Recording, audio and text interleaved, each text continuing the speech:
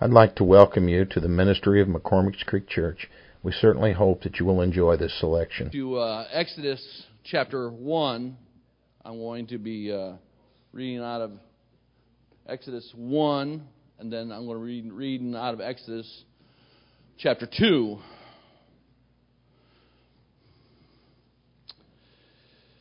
And while you're doing that, let me ask you a question. We sang this song, Jesus, I Believe in You. So the question then begs, do you believe Him enough to fight your giants? Do you believe in Him enough to fight your battles that you face at work? Do you believe in Him enough to face the struggle? Oh, we read our stories in the Old Testament. We read the great acts of faith of Peter, who says, Lord, if it's you, bid me come. Do we believe enough in Jesus this morning to say, God, if you're real, bid me come? Would we be the one to have enough faith, like Peter, to step on the water? Just thoughts to ponder.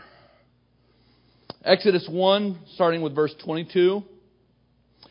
And Pharaoh charged all his people, saying, every son that is born ye shall cast into the river, and every daughter ye shall save alive. Going to Exodus chapter 2, starting with verse 1, and reading down to verse 10. And there went a man of the house of Levi, and took a wife, a daughter of Levi. And the woman conceived and bare a son. And when she saw him, that he was a goodly child, she hid him for 3 months. And when she could no longer hide him, she took for him an ark of bulrushes, and daubed it with slime and with pitch, and put the child therein, and she laid it in the flags by the river's bank. And his sister stood afar off to wit what would be done unto him. And the daughter of Pharaoh came down to wash herself at the river. And her maidens walked along by the river's side. And when she saw the ark among the flags, she sent her maid to fetch it. And when she had opened it, she saw the child, and behold, the baby wept. And she had compassion on him, and said, this is one of the Hebrews' children. Then said his sister to Pharaoh's daughter, shall I go and call to thee a nurse of the Hebrew women, that she may nurse the child for thee? And Pharaoh's daughter said to her, go. And the maid went and called the child's mother. And Pharaoh's daughter said unto her, take this child away and nurse it for me, and I will give thee thy wages. And the woman took the child and nursed it, and the child grew. And she brought him unto Pharaoh's daughter, and he became her son. And she called his name Moses, and she said, because I drew him out of the water. I'm going to read just out of the book of Judges, just a few books over. I'm going to be reading out of Judges 2, 8 through 10. And it says this, and Joshua the son of Nun, the servant of the Lord, died, being 110 years old. And the Lord buried him in the border of his inheritance in the Tamariz, in the mount of Ephraim, on the north side of the hill Giesh. And also all that generation that were gathered unto their fathers. And there arose another generation of them, which knew not the Lord, nor yet the works which He had done for Israel. With the help of the Lord this morning, I would like to present to you this message called the Judges Generation. Except for the young people, I would like to have everybody sit down. I'm not going to embarrass anybody, I promise you. And it'll just be for a minute. In the context of the scriptures that we have just read, let me ask this congregation a few questions. Are you and I, the Joshua generation, as you look upon these young people, or are these young people our Judges generation? What is the value of these young people that are before us? How do we hold them, and how does the church see them? Is the age of the Christian family over? Or for that idea, or that fact, is the idea of family over with altogether? You guys can be seated now. As we look upon this generation of young people, we know that the time is near. We know that soon, very soon, that one day the Lord is going to send the sound of the trumpet across the airways of our generation, and all those who are in Christ Jesus are going to rise. And those who are alive and remaining, they'll be caught up with Him in the air. But we are living in a time right now where there's something that lays in the balance of life. You see, in this room right now, there are two generations of people.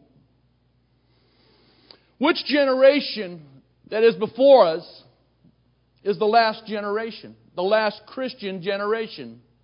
Is it you or I, or is it these who are sitting before us? Only time will tell. You see, we've been teaching this quarter on the issues of family and the family structure. And then we have tightened our focus upon parents of children who fill different roles within the functions of the family. We've talked about parents as trainers of children.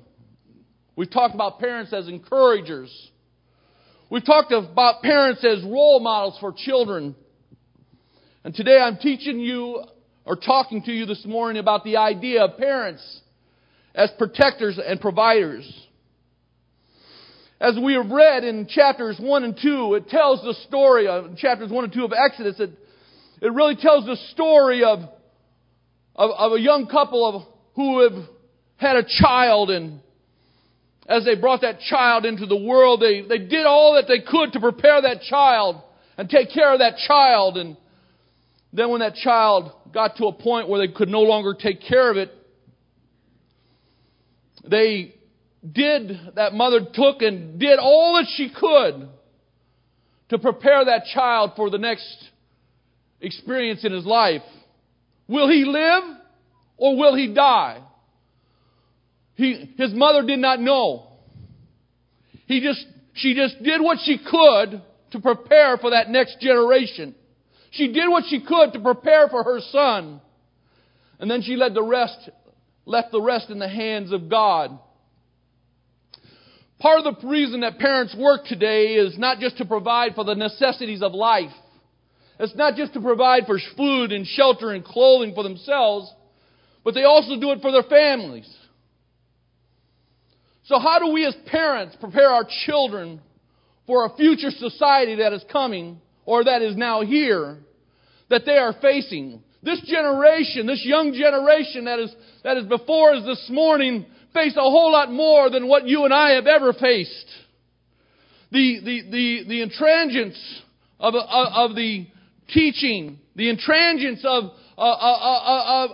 all the indoctrinations that society is using to subvert and seduce our children into giving up on church is at its peak. It's well placed. It's well hidden. We are at a turning point in our lives in this country. And we need to know what we can do. What are we going to do with this generation of young people? How can we help this young generation to be able to survive what is coming their way?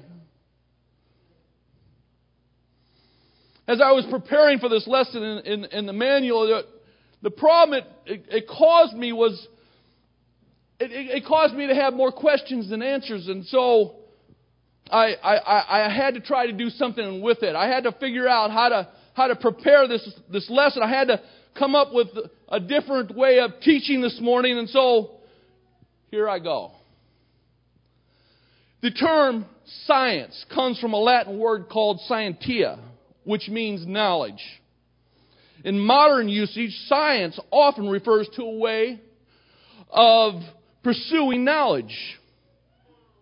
One way, or one method in which knowledge is acquired, is through a process called hypothetical deductive method or reasoning. It is a method that a lot of us use today.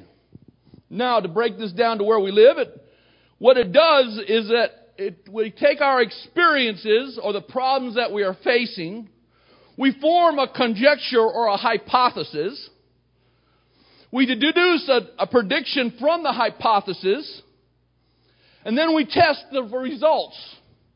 We find out whether our tests prove whether the hypothesis is real, or whether the thing or the conjecture that we have put forth doesn't hold water. So, taking that point of view, in Proverbs 22:6 it says this: "Train up a child in the way he should go, and when he is old, he will not depart from it." The conjecture of the statement is, if we train our children within our ideas, within our lifestyles, if we train our children within our faith, that when they are old or when they are our age, they will not depart from it. Now, how does the conjecture hold true to life's experiences that occur in our parents' lives as well as in our lives? How can we tip the scale in the balance of our children so that the experiences that they have in this generation will match the conjecture of the statement that they will not depart from the faith? I tell you, we are facing a generation where it seems like in other faiths and in other denominations that the churches are just emptying out. So how do we stop that?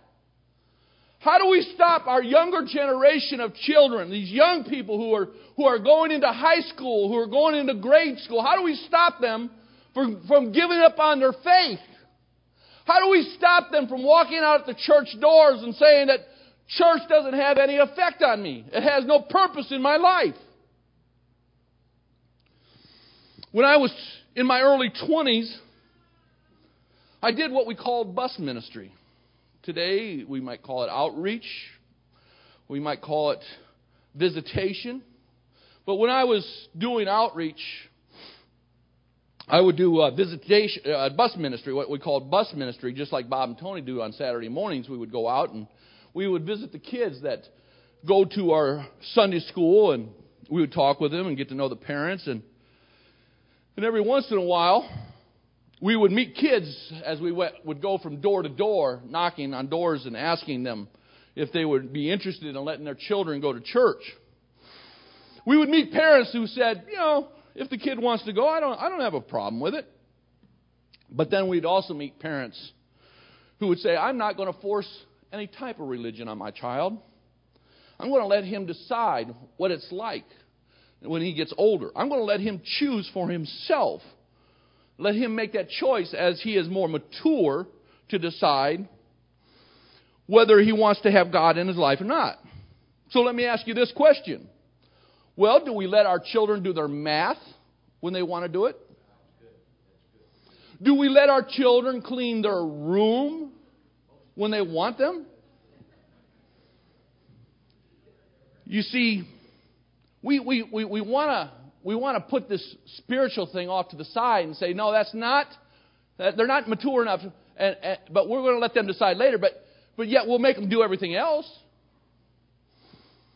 How can a child decide for himself whether he has the ability to know the difference between right and wrong if we don't teach it to him?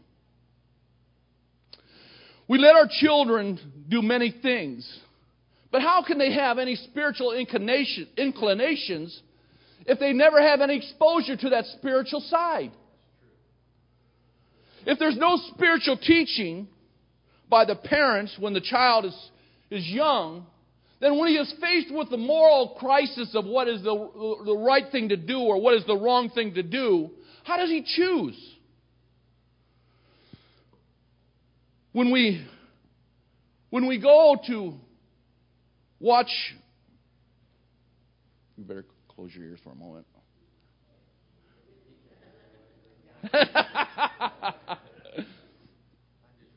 Yeah, well, it's a good thing I got my back turned. For those of us who tend to go to Redbox, when you get to Redbox, one of the greatest things that you see there is nothing but demonic movies. Or if they're not demonic, they'll be movies that deal with cutting up and murder and terror. How do we teach our children not to choose those movies? If there's no spiritual insight, if there's no spiritual teaching, how do they know whether or not to watch those movies? What do they choose from? What is it? Just because mom lets me do it or dad lets me watch it?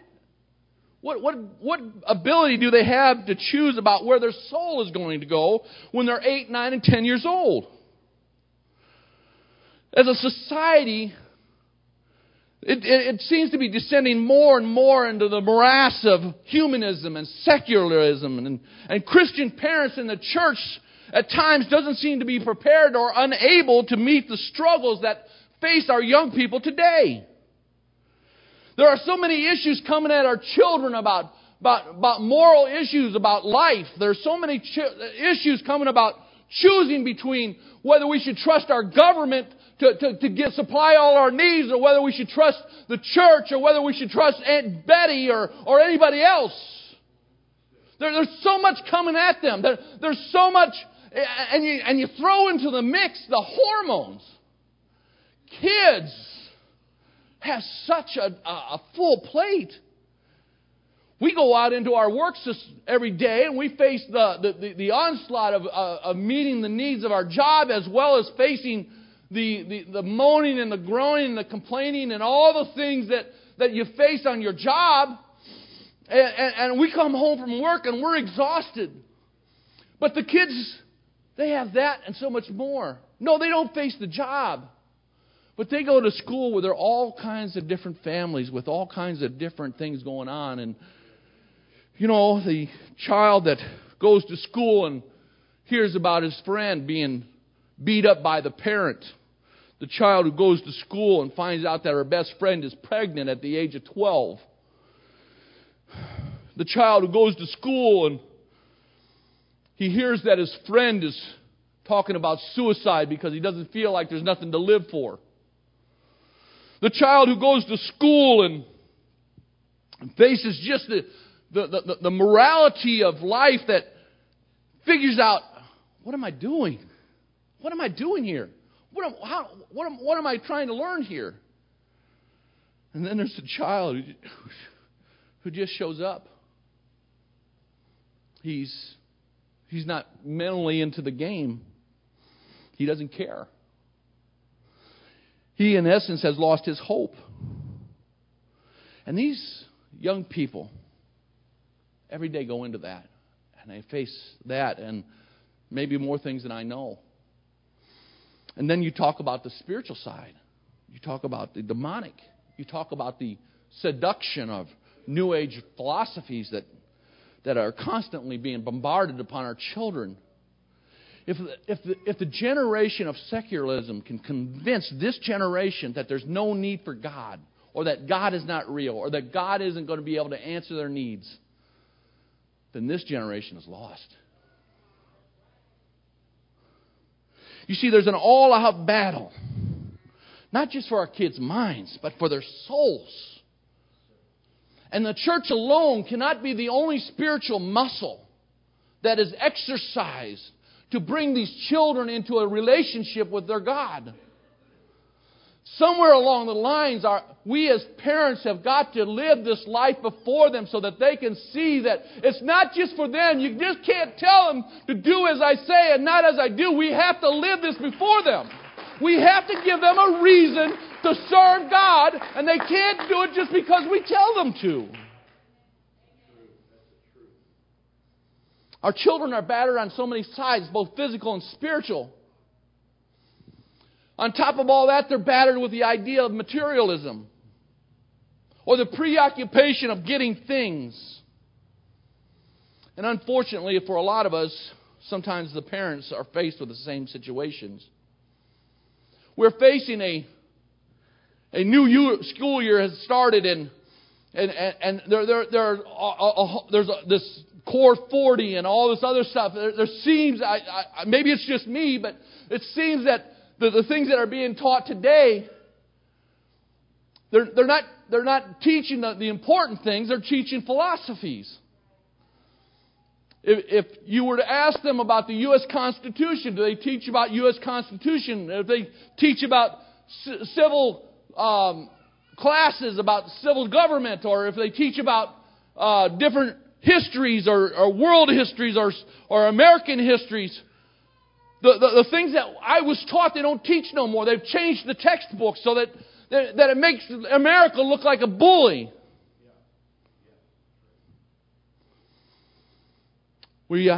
Our children are facing the onslaught to make them think that there's no power in church anymore. You see, in a lot of our schools today, they give them access to computers and iPads and notebooks, and they keep very little control on them.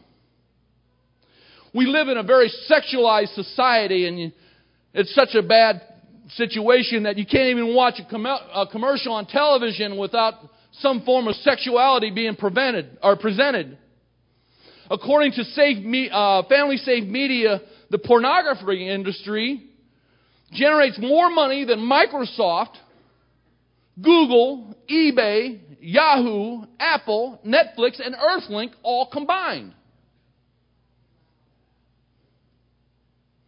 It's naive to think that our kids can go into a society faced with that kind of pressure, faced with those kinds of onslaught. You look upon our billboards and you see how they present tobacco products. You look upon our billboards and you see how they present the alcoholism. You look upon our billboards and you see the struggles of life going on before their eyes. It's up there in 20-foot sections every day. They pass it.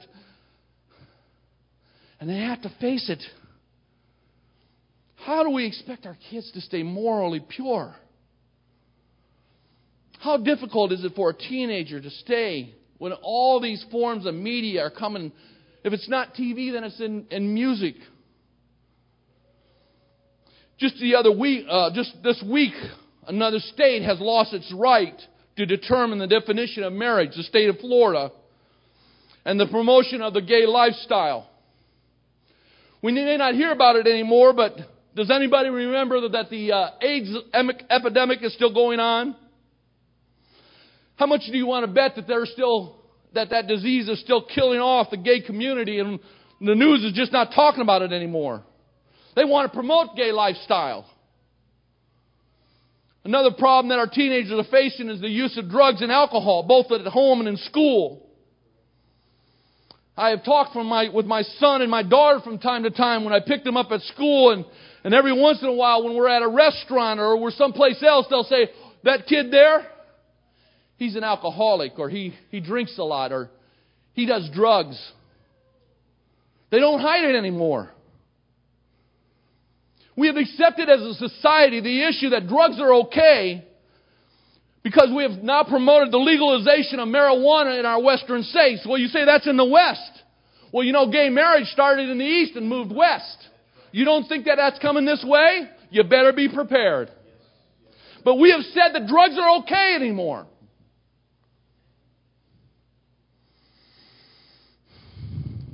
Judges 2:11 says, "And the children of Israel did evil in the sight of the Lord." Are we a Judges generation? For a country that started out and was founded upon the principles of the Word of God, it is now a punishable offense to even mention God in our classrooms. On August 20th, just this last week, in Drysburg, Tennessee, an 18-year-old girl heard a classmate sneeze. And she was showing some manners, just being polite. And she said, "Bless you." The teacher in the classroom came unglued.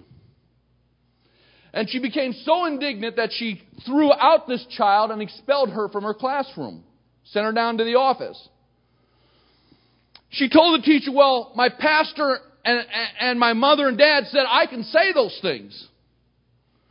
And the teacher said, well, not in my classroom. Because she sneezed. James 3:11 and 12 says, does the fountain send forth at the same place sweet water and bitter?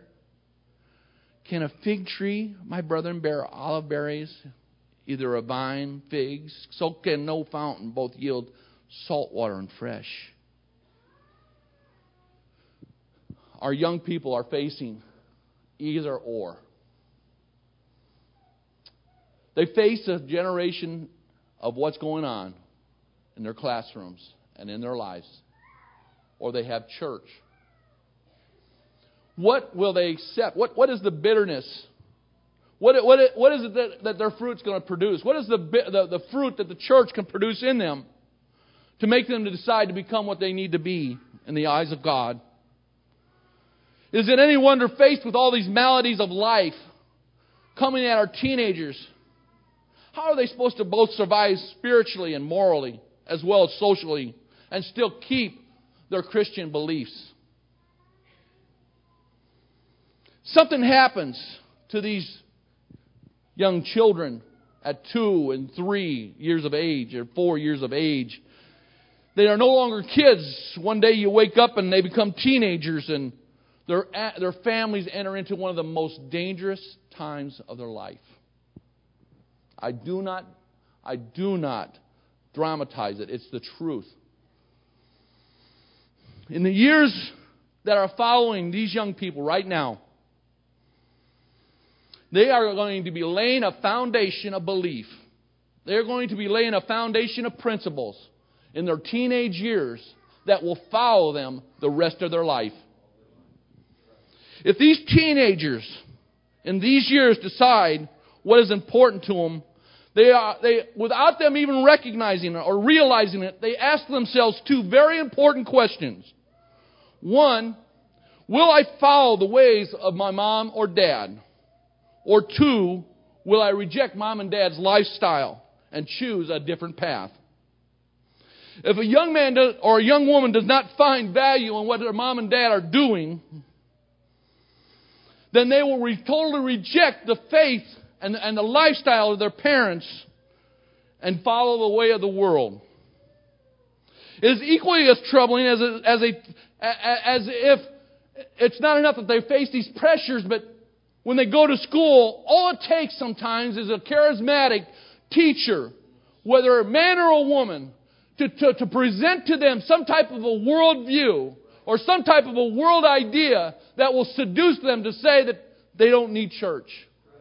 Or even worse, they go home to their relatives, to their aunts or to their uncles who don't go to church, and they see how their aunts and their uncles are doing well on their job, and they see how their money is coming in, and they don't see that they go to church, and they say, well, if Aunt Julie or Aunt Betty, they're doing okay without church, then why do I need church? It's the seduction of our society. And our young people are facing so much. Maybe they'll find some friend in church, or some friend out in the world, or someplace else where the peer pressure upon them is so good that they just totally reject church. They totally reject their faith and their God. You see, Satan has laid all kinds of roadblocks in front of our young people. He has laid every kind of a distraction and every kind of pitfall he can to cause this generation of young people to walk out the church doors. If I were to take a survey of young people right here, right now, I would ask them, how many of you right now have a cell phone in your purse, in your pocket, or access to it? You don't have to answer. How many of you have them turned on right now? How many movies, how many programs do we see per week? 1, 2, 5, 7? How many of you are logged on to Facebook, Twitter, or some other social media? In an age where parents are overworked, underpaid, stressed out, and overwhelmed by the cares of life, it is way too easy just to forget that our young people are still needing guidance. It's way too easy to forget that these young people are needing somebody to get them through life, to give them something to build upon, to believe in. Sometimes parents look at children not as a blessing, but as a curse. In Psalms 127:3 it says, "Lo, children are an heritage of the Lord, and the fruit of the womb is His reward." Children are a blessing for the next generation to come. We spend so much time living life, and yet these children are not listening to what we're saying. They're watching what we're doing. They're watching what you're saying and doing. It's not enough just to say as I do, but are you talking about somebody in church? Are you not living the way they preach it across the pulpit? See, it's so easy to come here on a Sunday morning or a Sunday night, and then the rest of the week, what do? There's 168 hours in a week, and church takes up maybe 2, 3, if you're lucky, maybe 5 hours of time in that week. What happens to the rest of that week? What do these guys do with the rest of that week? Sometimes they sleep. Sometimes they go to school. But in that interim of those few hours that the church has, that somehow the church has to instill in them a desire to serve God. And I want to say, I really want to say this, and I mean this with all my heart.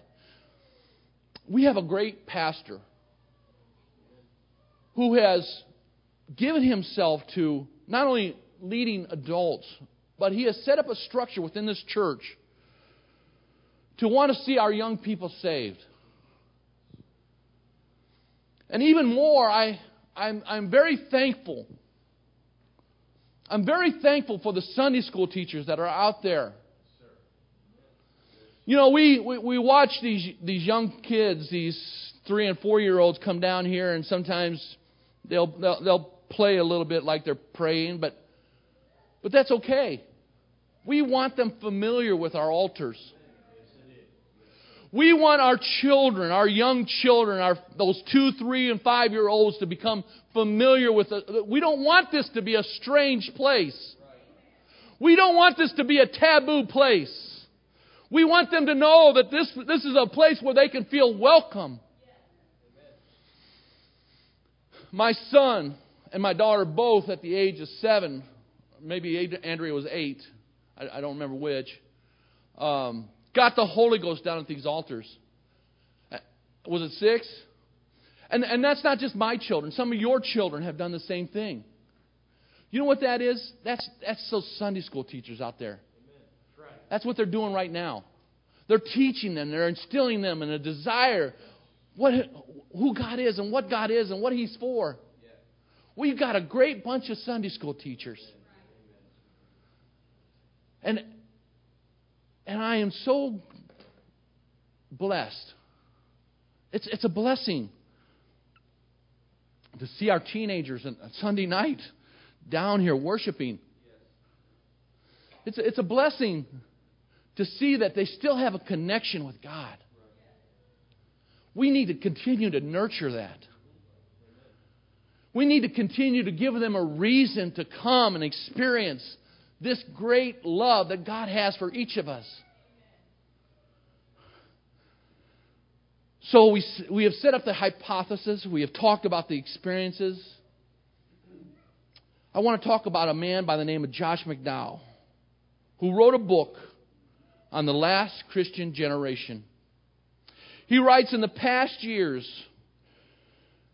between the age 55% and 65% of those who were church young peoples, in past years they said church would still play an important part of their lives when they left home. Today that number has dropped down to 33%. Before Rick Warren of Saddleback Community Church started his ministry, he wanted to find out why people did not attend church anymore. The number one complaint was that church was boring, especially the sermons.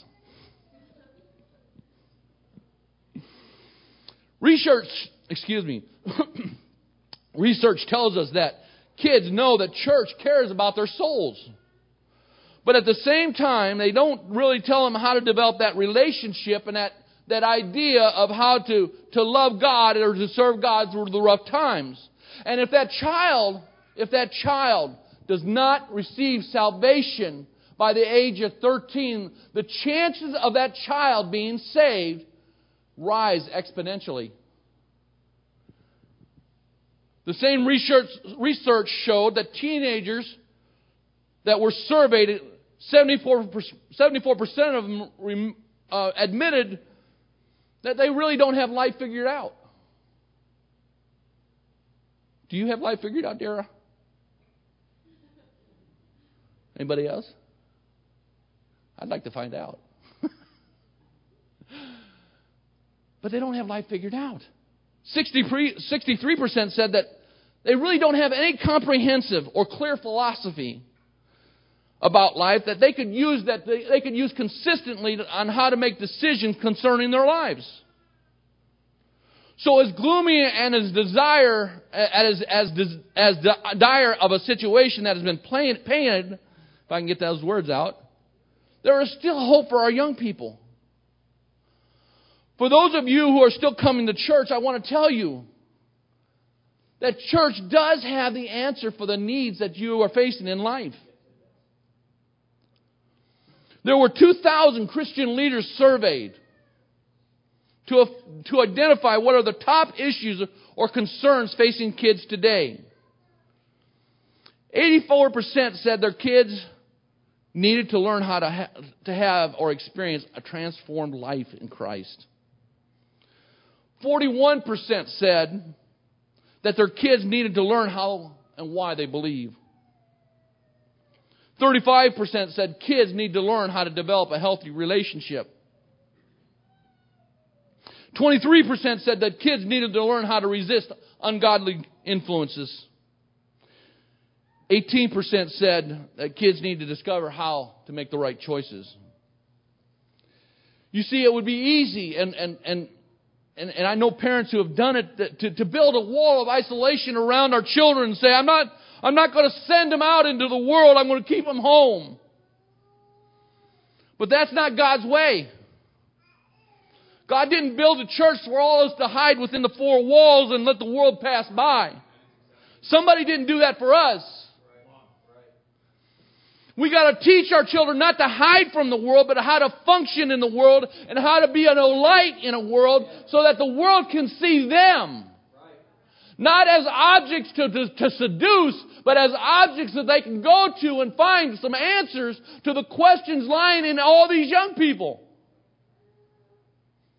We can't afford to let our young people to form the ideas that I don't want to hide from the world, or I don't want to be a part of the world, so I'll hide from it. And sometimes we make that easy by giving them gaming systems that will keep them inside all day long. So what can a church do? How does Christian parents tip the balance of indecision? John MacArthur, in his book titled Successful Christian Parenting, suggests, for one thing, we need to understand that the children need someplace safe.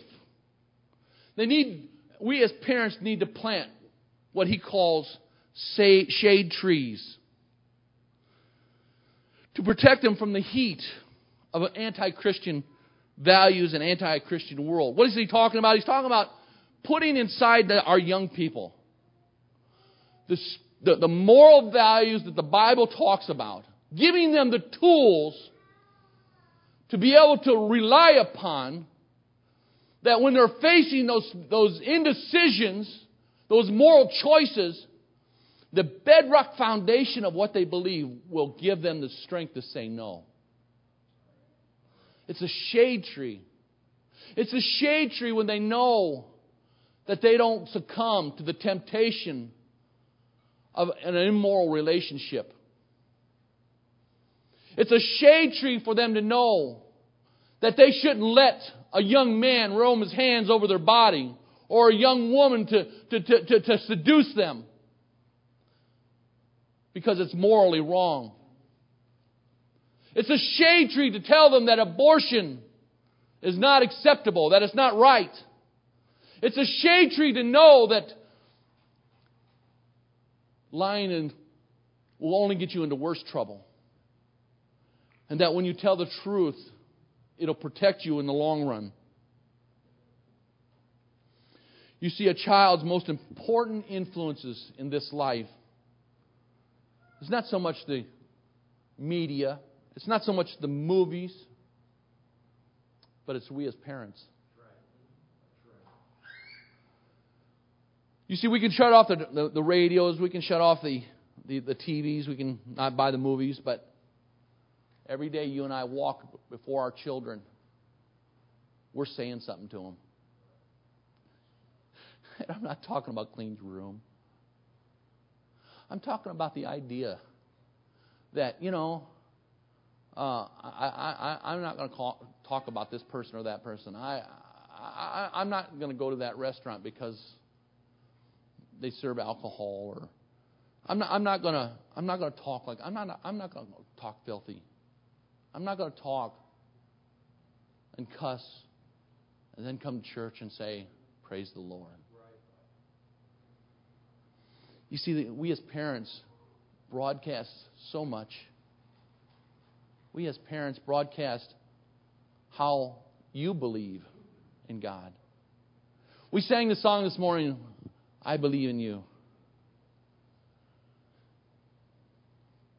But when we stand before our children, are the things that we're doing, are they saying that we believe? Are the things that we say to our young people in our actions saying that this is I believe the way the church is preaching?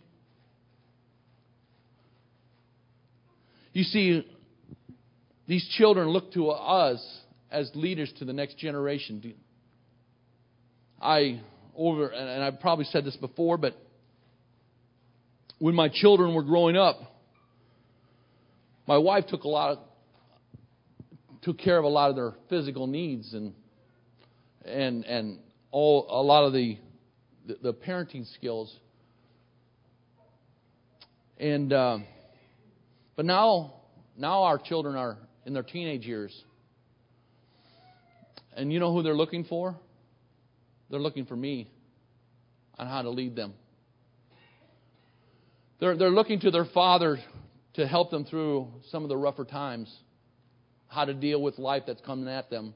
Not because my wife isn't capable, but it's the way God has made us. The father is a protector of the home. The father is the leader of the home. And yes, the mother nurtures our children. Our mothers nurture our children, but the children at a certain age will quit following mom. And they want to know how. How can I walk out into a world that's full of all these things and make it as a Christian? You and I are those lights to these children.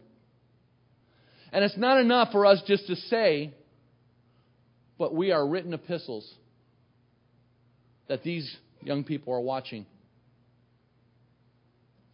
I know this is not the same lesson that was in the book.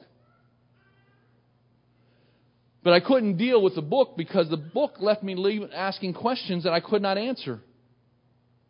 You see, the Scripture tells you and me that we, when we come into a church, must be born again of the water and of the Spirit. But sometimes we forget that these young people also need to understand that they have a sin nature in them. And if we're going to give them the strength to make it through to a world, it's more than just the saying of doing things. But they have to understand that they need a personal relationship with their God too. You see, Galatians 5 talks about in these young people, there are all kinds of lusts. In these young people, there's anger. and murder and other desires that the flesh just craves. There's envy and strife. There's so much that is within this body of flesh that our young people are dealing with. And the only way that they're going to overcome the world is first have a relationship with their Lord and Savior. They need to have a regenerated soul if they're going to deal with the things that are coming into the world. They too must be born again if they are to fight against the lust of the eyes and the lust of the flesh and the pride of life. It's not enough to say that our children are going to be all right. They can choose later in life. But we got to lead by example. We got to live by example so that they can decide to follow Christ just like we made that same decision. Another way to teach our children how to survive is to put in them wisdom. How do we put in wisdom? We put it through the Word of God. Deuteronomy 6:7 says, "And thou shalt teach them diligently unto thy children, and shalt talk of them when thou sittest down in thine house, and when thou walkest by the way, and when thou liest down, and when thou risest up." Do you know the best time to teach your children? I probably said this before too. But it's at the dinner table. James Dobson, the Christian psychologist, says the best time for the family to connect is at the dinner table. You can ask my daughter or my son, when we sit down to dinner, whatever they're watching, whatever they're doing, it goes off. Unfortunately, I don't know, but we're sitting in the middle of dinner and the phone will ring. It's kind of weird, but the reason why is because those are distractions. If we take our dinner plates to the living room and turn on our TV sets while we're eating dinner, there's no connection. There's no connection with our children. It's just another experience of life. How do we know how they're feeling? How do we know how their day's gone? How do we know how they're getting through their homework, or if they're not getting through their homework? I had a discussion with my wife a couple days ago, and I want to be careful how I say this, but we were sitting. It was me, my wife, and John were sitting at the dinner table, and there's some stuff going on in my job, and I was called to Human Resources and asked some questions. And my wife made the comment, well, maybe this is God's way of getting rid of your boss. My response was, whether it is or it is not, does not matter to me. And my son was sitting right there. I said, but what matters to me is my attitude. You see, I can't change my boss's attitude. I can't change my coworker's attitude. I can't change my wife's attitude.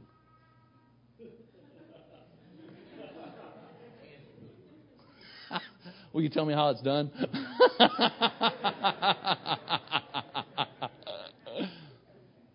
But you see, the only one I can change is me.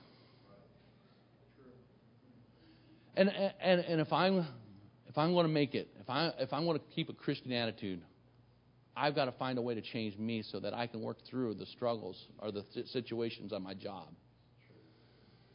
But the point of what I'm making here is not the fact that we were talking about it, but my son was sitting right there.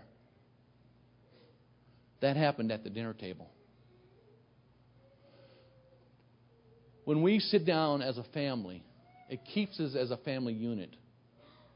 There are so many things that pull us away. There's sports, there's activities at church, there's church itself. There's so many different things, and none of them in and of itself may be wrong, but it takes us away from the home. And if we're going to instill Christian values in our families and in our homes, There has to be a connection point. And it's the dinner table is one of those avenues that we can connect as a family, and we shut off all electronic devices, and we just sit down and we talk as a family. I can't remember what what started it. When my children were just babies, I decided, and my wife concurred, that on Sundays we don't do anything. You can read a book, you can entertain yourself somehow, but that monitor's not coming on. And I left I leave Sundays as a day of unplugging from all the other things that are in our lives. Do I make exceptions? Yeah, there's some exceptions to the rule. I wasn't hard-nosed about it. But I want my children to know, I want my kids to know that at some point you got to unplug and let God speak to you. And you got to let God, the only way God's going to get in there is if for a few moments of time is if we're quiet before the Lord.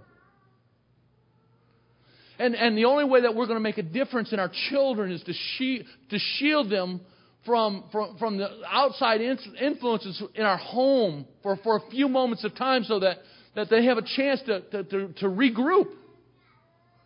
We do it as adults. We come home from work, and for a few moments of time before we get into things, we need to sit down and just unwind for a few moments, and then get up and do things. But we need to put in our children the idea that wisdom does not come from the world. It doesn't come from the boob tube. It doesn't come from the radio. It doesn't come from Twitter or Facebook. Real, lasting wisdom comes from the Word of God. When I get up every morning, one of the first things I do is I open up my Bible and I read it. Before I go to work, before I take a shower, I'll sit down with a cup of coffee and I'll read my Bible. Because I too need that Word of God. I too need that direction. And it's that Bible, that Word of God. And I have learned so much.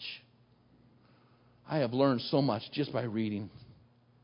If nothing else, we need to read to our children out of the book of Proverbs. Why?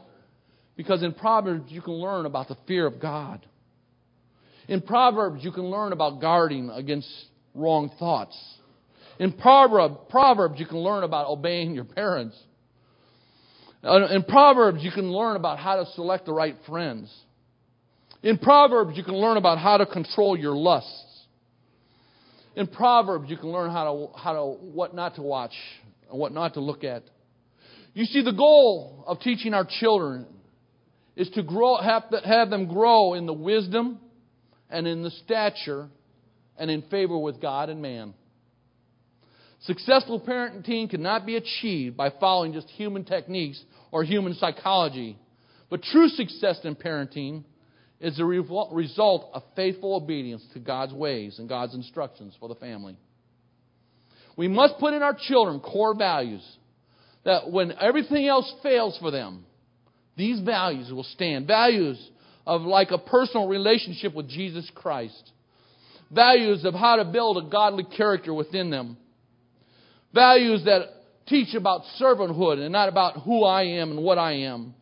Values that will instill a thirst for the Word of God.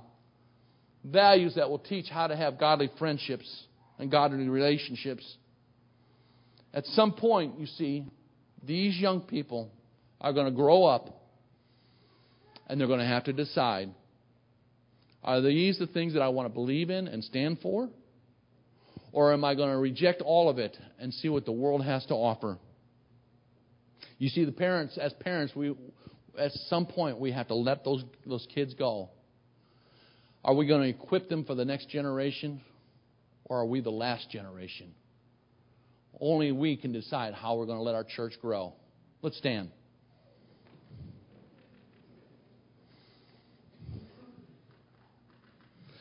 Luke 6:47 and 48 says this.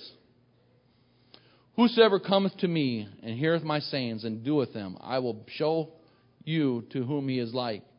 He is like a man that built his house and digged deep down and laid the foundation on a rock. And when the floods arose and the streams beat vehemently upon that house, that it could not shake it, for it was founded upon a rock. There's so many storms of life ahead of them. There are so many struggles that they're facing yet. We want to give them the foundation that will not be shaken, and that is in Jesus Christ. Let's bow our heads. Heavenly Father, I thank you for this time, Lord, that we can stop and dwell and think about this next generation of young people. God, I thank you for a church that still believes that, Lord, our young people need a relationship with Jesus Christ. That God, that this church it goes out of its way to help them to have that.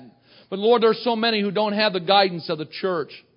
Help us, Lord, to instill in these young people a desire to live for Christ, that their lights may shine to their friends and to their friends' friends and to those in school, that they may ask what they are living for and why they're living the way they are, so that they can tell them about Jesus Christ. God, I ask that you would bless our young people and keep your hand upon them and protect them. And I ask for these adults that are here within my hearing, that God, that you would bless them and help them, Lord, to be examples for their young people and for their children. We ask your blessings upon this time in Jesus' name. Amen. God bless you. Thank you.